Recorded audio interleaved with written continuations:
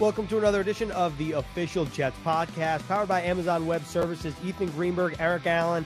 Today we're joined by Matt Maiocco, the 49ers insider for NBC Sports Bay Area. We're talking about Mike LaFleur is in focus, but because of all the connections that the Jets and 49ers have, we kind of touched on a number of people, including head coach Robert Saleh. Well, you got to jump around if you're talking to somebody who's covered the 49ers for more than a quarter century. A phenomenal guest. Gave us tremendous information. We talked about Ulbrich at length last week with the Orlando Ledbetter of the Atlantic Journal-Constitution. Now Matt was able to tell us about the trek of Mike LaFleur, and he's been tied with Kyle Shanahan throughout his NFL career. Actually started out as an intern with the Cleveland Browns when Shanahan was there. Of course, Shanahan becomes the offensive coordinator with Atlanta, and LaFleur follows him there. Interestingly enough, LaFleur worked on the same staff there in Atlanta with his brother, Matt LaFleur, who is now, of course, the head coach of the Green Bay Packers. And then he's been with Shanahan ever since with the San Francisco 49ers. So Robert Saleh, when he got this job, boom, he brings LaFleur with him and brings the Shanahan offense to New York.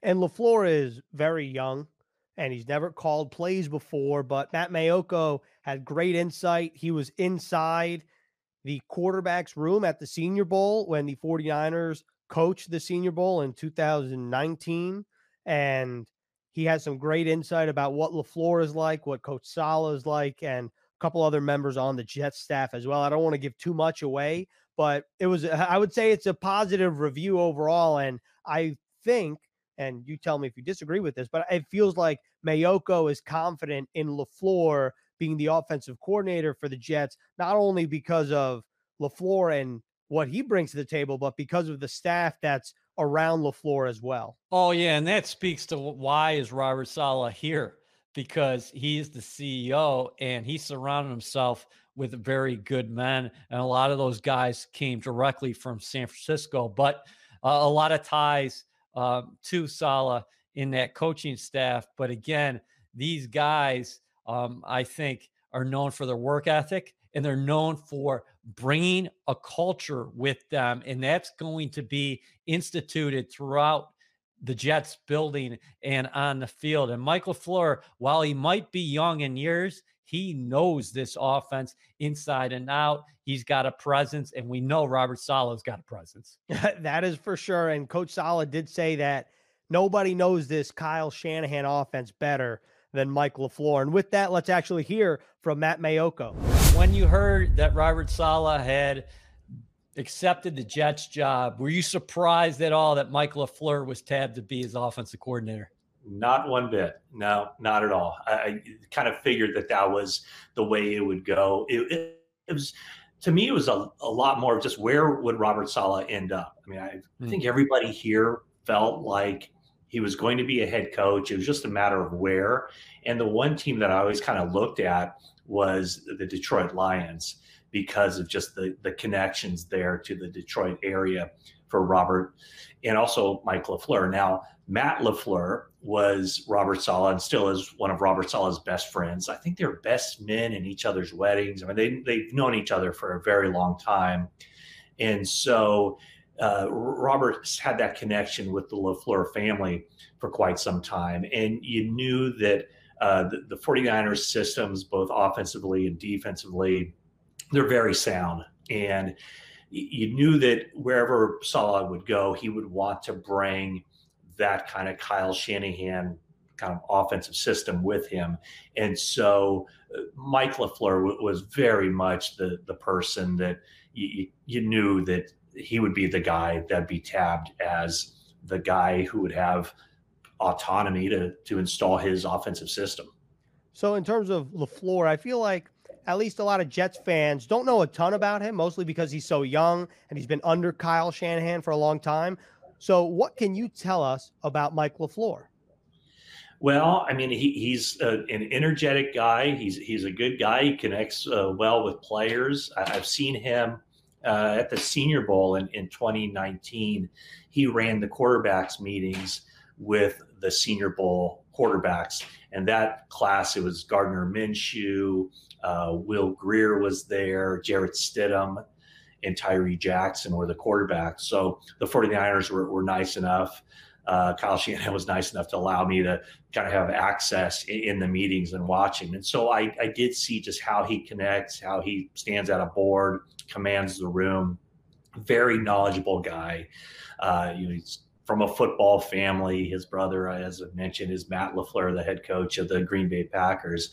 So, I think it's been tremendous experience for him to have a little bit of coaching experience and then come into that Kyle Shanahan system and learn from one of the best. And what Kyle, is considered one of the best play callers in the game.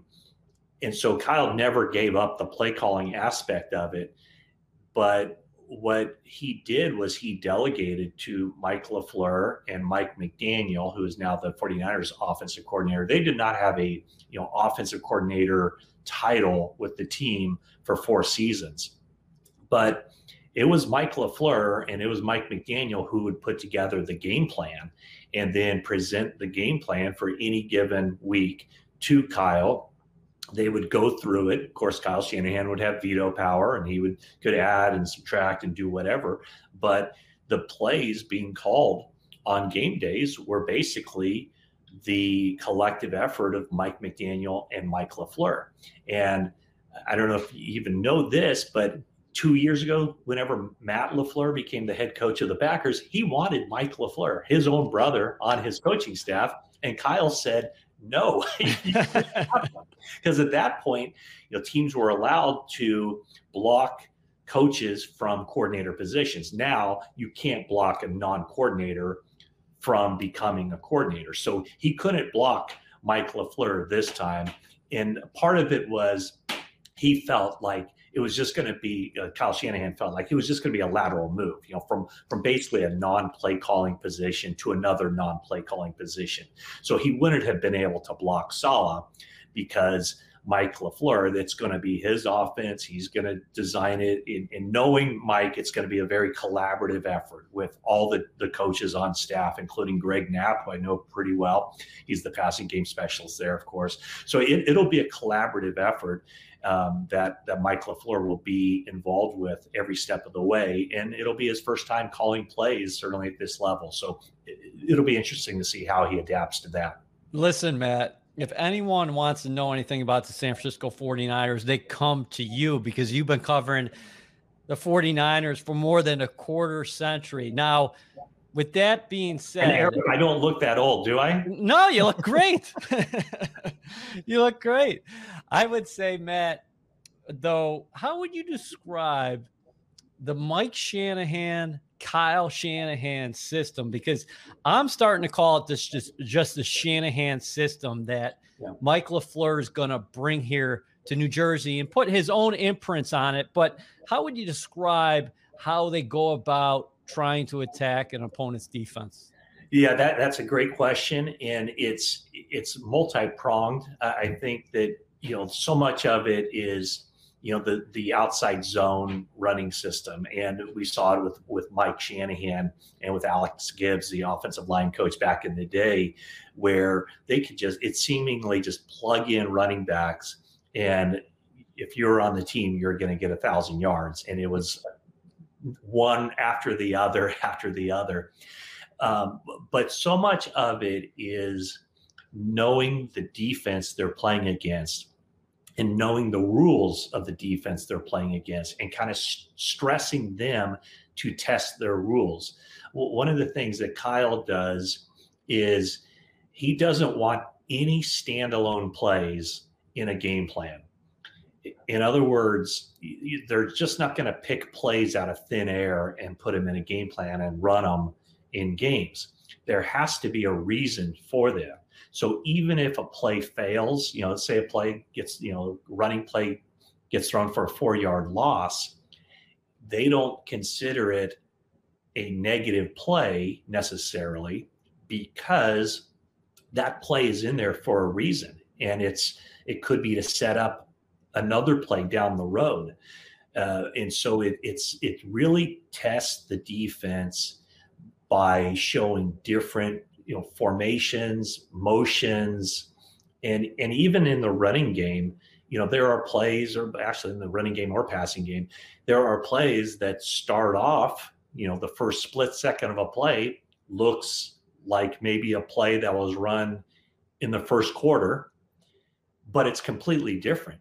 And if they can catch defenses cheating or anticipating, that's what they're trying to do. And then the other side of that is to create some indecision with the defense. The defensive teams that are able to diagnose a play from formation and the way a play starts out is one thing, but what they do is they test the defense by showing them the same looks on occasion or the same principles on occasion, but then having switch ups that really expose the defense. So that's probably the main thing that offense will try to do and try to exploit against the defense they're playing.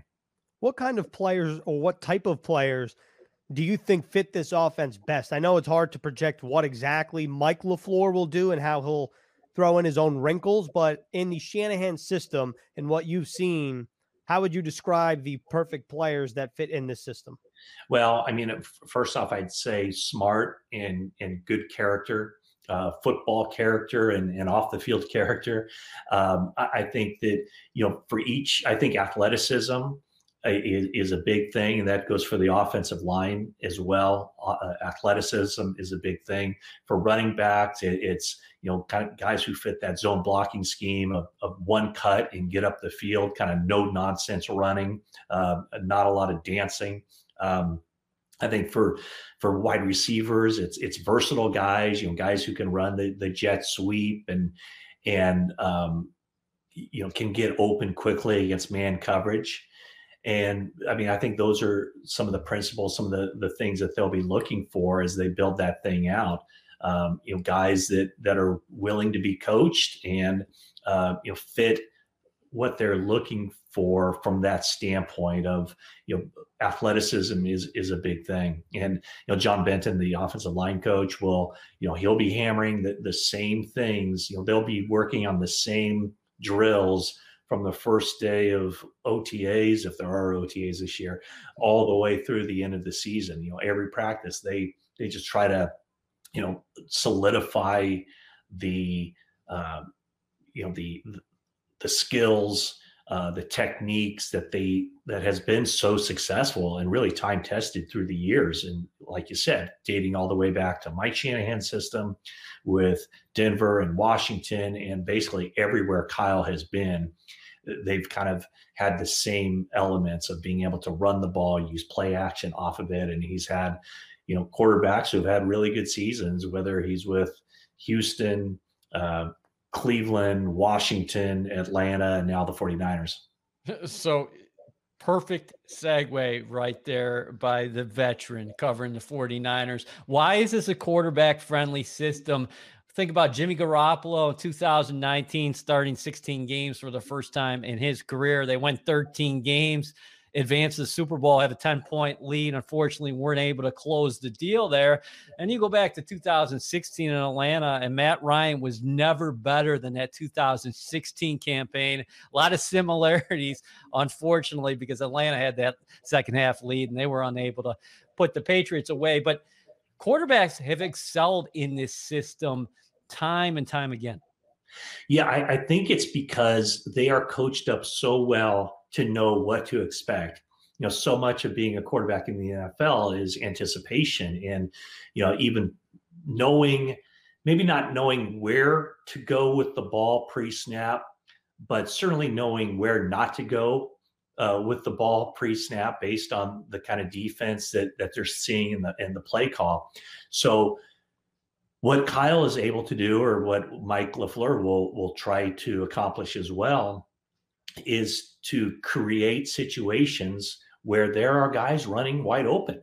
And it's if they get the defensive call, their right defense against this play call, this is going to happen. And they really do a good job of coaching up their quarterbacks to look for it, to anticipate that, if this safety is here, this play over here is going to be wide open.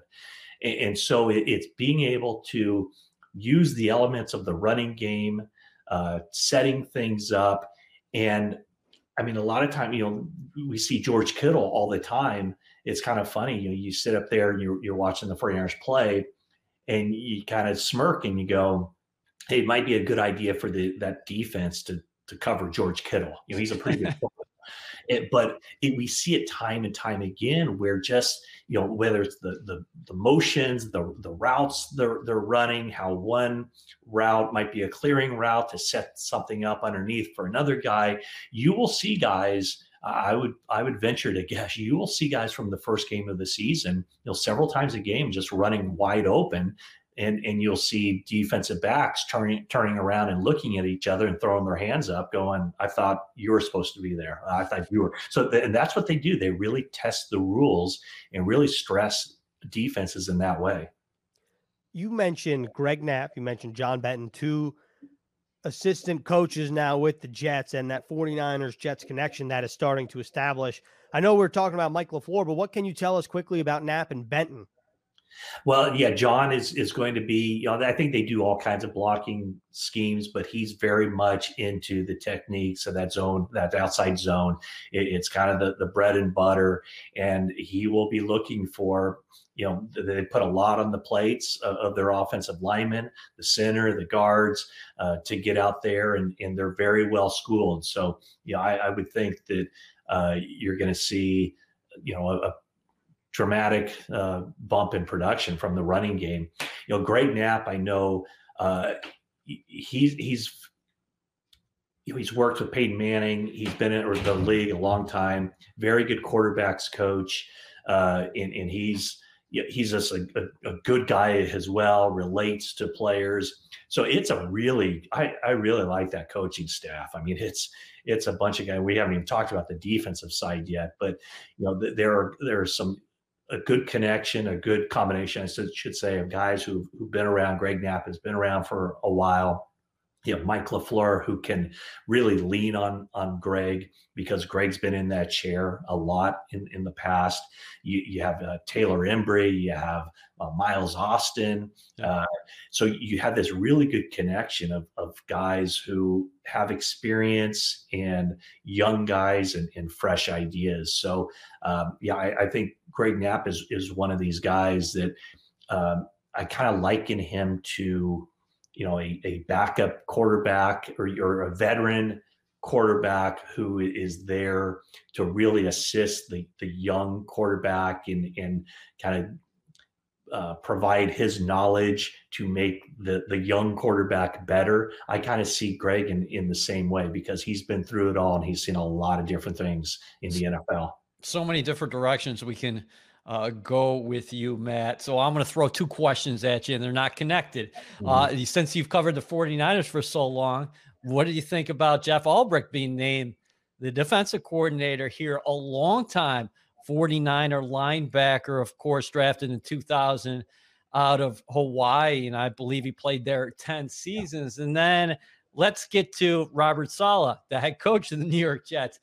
Do you think that experience in San Francisco will really help him coming to New York, a team that won 2 games last year, considering what the 49ers did their first 3 seasons and totally remaking that roster, putting their systems in place, and then ultimately getting to a championship game in that 3rd year? Yeah, I think so much of what Robert Saleh will do is just, and I'm sure it's been said already a lot, and it almost becomes cliche, but talk about the culture inside the building.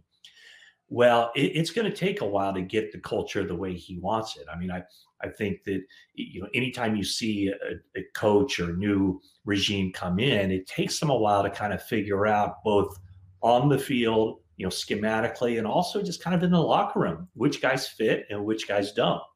And so that takes a while to kind of sort out. It's not something that just takes place overnight. But the thing I think that can take place overnight is the culture within the coaching staff. And I mean, looking at the staff that he's put together, I mean, that's a really solid staff, and I would expect nothing less from Robert Saleh. And he made his hay.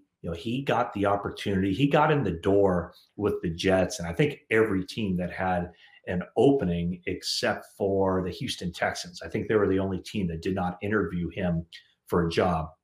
What got him in the door was the performance of the 49ers defense. In other words, what he did as a defensive coordinator. But that's not why I think he's going to be a good coach. And I don't think that's why he got the Jets job. I think he got the Jets job and he became a really good head coaching candidate because of his interpersonal skills and his vision for how he expects things to fit together. And so much of that is just creating the right environment in a winning environment. And from his standpoint, it doesn't mean, hey, I'm going to be the head coach, but I'm also going to be the defensive coordinator. He sees it as I'm the head coach of the team and I'm going to oversee everything, but I'm not going to be I'm not going to be a micromanager for Jeff Ulbrich. And Jeff Ulbrich, one of the smartest players I've ever covered. And, I remember when he was decided to retire a few years back, I mean, he had already, the last several years of his career, I mean, he was compiling like binders of information of what he would do as a coach and as a coordinator. He had everything mapped out, that he would do. So he's been preparing for this for a long time, even going back to his playing days. And so I see Robert Saleh as somebody who will pop in the offensive meeting room. He'll be in the defensive meeting room. He'll be there to share ideas and offer suggestions, or be there to answer questions. I'm sure Jeff will lean on him a lot, but I think it's going to be a really fascinating experience watching them perform, because I think that, like I said, it's not so much the X's and O's that was impressive about Robert Saleh. It was just how he managed people and how, in my mind, he really is a CEO type and somebody that people are going to want to coach for and players are going to want to play for. That was a fantastic breakdown. I feel like we've asked you about every single Jets assistant coach at this point, including the head coach and the offensive coordinator and the defensive coordinator. We haven't talked Mike Rudenberg. We haven't. There's a couple that might hit the cutting room floor, which is okay, because my last question to you, Matt, is with free agency approaching, the 49ers have a lot of players with expiring contracts. Who do you think makes the most sense for the Jets if they decide to go in that direction? Yeah, I think there are quite a few. I would put number one at that on that list would be K'Waun Williams, a nickelback, really good at what he does. And they call him the Shark here because he's a little guy, but man, he plays with some ferocity. And they can do a lot of different things with him. Robert Saleh has a lot of trust in him because that is not an easy position. That might be the most difficult position on the defensive side, playing the slot receiver, the nickelback position. And he's a local guy there. I would think that the 49ers definitely want him back, but I think the Jets, that would be very high on their list. And somebody that he's not going to break the bank.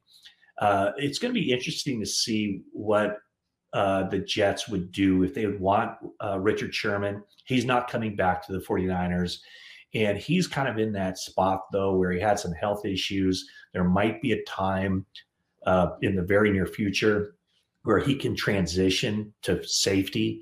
Whether the Jets would want to do that, I don't know. But you're talking about a really good locker room guy, someone who's incredibly smart, knows the defense better than anybody. So he could really be an asset as far as helping the locker room kind of get ingrained into that style. So those are two names that definitely come to mind for guys that I would think the Jets would certainly go after. K'Waun Williams. It would shock me if they didn't. And then Richard Sherman would be a possibility as well. Final question here, because you've been so good.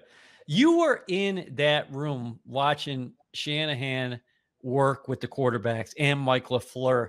What I've heard about him so far early on in his Jets tenure is he really commands a room. Greens before talked about his age, but I don't think people view him as a guy in his young 30s, just as somebody who really knows the offense in and out, and much like Saleh is going to be working with the players to make them better.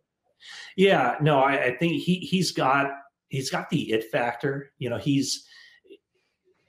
does have a command. He's very smart. He's he speaks well. He's he's decisive. And when I'm sitting in a room, they're talking a foreign language, right? I mean, I really have no idea what they're talking about. But even not knowing, the terminology, the playbook, the way he's able to explain things and relate things and engage people. I've just been really impressed with him. And I mean, there's a reason, Kyle Shanahan put a lot on their plates, put a lot on Mike LaFleur's plate. And after year one, I think he came to the 49ers with maybe the title passing game specialist. Mm-hmm. And then after a year, Kyle decided to give him a title change to passing game coordinator. So, it was, ceremonial in some ways, but also, hey, I think of you as a coordinator. You're not the offensive coordinator, but I think of you as a coordinator. And I can tell you one thing. I mean, Kyle Shanahan is tough. He's tough on his players. He's tough on his coaches. He expects, I don't know about perfection, but he expects a very high level of just being, competent and knowing your stuff. And so for Mike LaFleur to withstand, many years working with Kyle Shanahan probably tells you everything you need to know, and just how important it was for Kyle while he had that opportunity to lock him in and make sure he didn't go anywhere. He made that a priority, is that Mike LaFleur is going nowhere until, that time comes where I have to let him go and let him spread his wings. And now that time is here with the New York Jets. Great stuff from Maiocco. And we touched on free agency at the end of that interview. He mentioned K'Wan Williams and Richard Sherman. Well, just real quick on free agency, we're recording. It's March 1st. So the legal tampering period. Well, first of all, it's crazy that it's March 1st. The madness is here, Ethan. The madness is here. We're approaching the 1-year anniversary of the day in which we were told that we were not going to come back to the office for the foreseeable future. That was March 13th of last year. I remember getting the email. It was Friday the 13th. You're good with that. So for people at home, to give some more insight on who you are after we did the bio blast on Mike LaFleur and found out more information on him, Ethan is the kind of guy who will park his car at One Jets Drive and visually can remember every license plate on the business side. That's very impressive. I don't know about every single license plate, but there are some license plates up here. I've been called occasionally as the Rain Man of the license plates. Well, let's give some context, because I think the one day I was filling something out, like, I don't know my license plate number. Yeah, and you randomly jumped in my office and you just threw it out there, and yeah. I was stunned. Yeah, well, my favorite story is one of our former coworkers was staying at a hotel and he wanted to valet his car, and he was at the concierge desk and needed his license plate. So instead of remembering it or going out to his car, he texted me and said, "Hey, what's my license plate number?" And I gave him his plate number, and then, his car went in the valet system. But can I just tell you, that's wild. And I always have my iPhone out when I'm near my daughter. Here, I'm going to bring this all together. We're going to connect things, because she's always doing fun things. She's at that age. And the other day she was running around the house talking, kind of getting some words out now, but she just took me around the entire house, and she instinctively knew that I was looking for my glasses. And she turned around, she picked up the glasses off the floor, which I didn't know where the glasses were. No way. Here you go. Oh, seriously? That's amazing. Yeah. So the point here is that you're that guy with some things, but like, people need it and they need a visual Like, you can come up with things sometimes, and I'm like, wow, where did that come from? Thank you.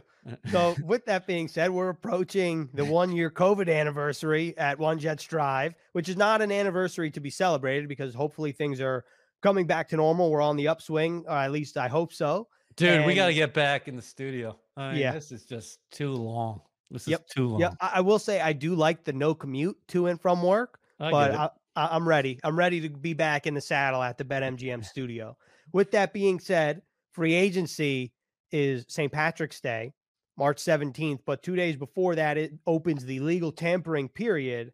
And the reason why I'm bringing this up is because next week we're going to break down free agency a little more. We're going to hear from Robert Saleh and Joe Douglas later this week. So we'll have more of an update to provide in terms of the happenings at One Jets Drive and maybe what types of players the Jets are going to be looking for in free agency. But it's coming right around the corner. We've talked about how important this offseason is for the Jets with the financial flexibility, with the draft capital. And the first stage, the first big stage of the offseason is about to be underway in the blink of an eye.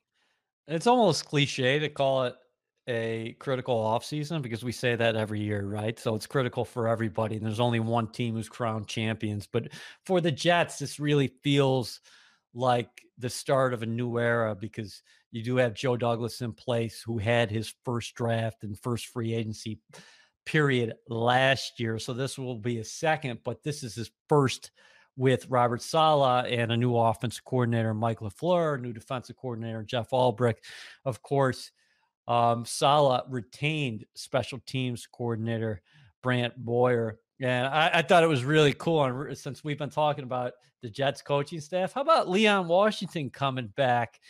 Former Pro Bowl player for the green and white. A couple years ago, he told Randy Lang that he wanted to get involved in coaching. Who would have thought a couple years later, after seeing him at Jets house, now Leon Washington's going to be making home at our place once again.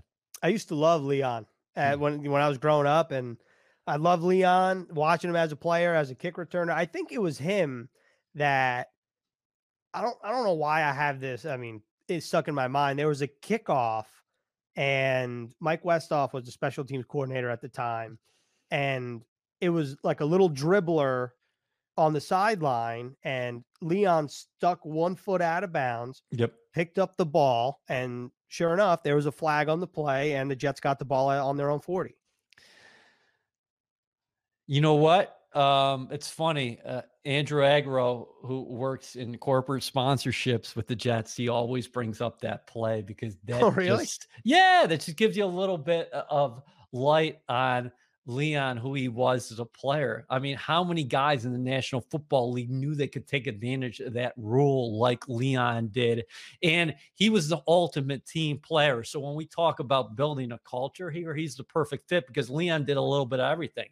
He could run it. He could catch it. He was a very good special teams player. Any role he was asked to do, he thrived in. And he was a well-liked dude in the locker room. I also think, Ethan, you grew up in New York. He was a fan favorite for you, and I think a lot of other people. So intelligent, heady guy, and I think he's going to help the culture out. Very much looking forward to now what the Jets do in free agency preceding the draft, because we'll dive into it a lot deeper next week as we preview free agency, and then we look ahead to the draft. You're continuing to do that with the Athletics, Dane Brugler, with the podcast and some editorial as well. But it is a critical off season. But the Jets have a lot of flexibility. But let's remember, and we'll get into it more next week. Again, it's all about draft and developing. And I think the Jets have a staff that is going to help these players, a young roster, really develop. And LaFleur is one of those guys. Very well said, and I won't say anything more about free agency because I will bite my tongue for next week's episode. And that's how we closed out this episode of the Official Jets Podcast, powered by Amazon Web Services. Next week, we're talking free agency.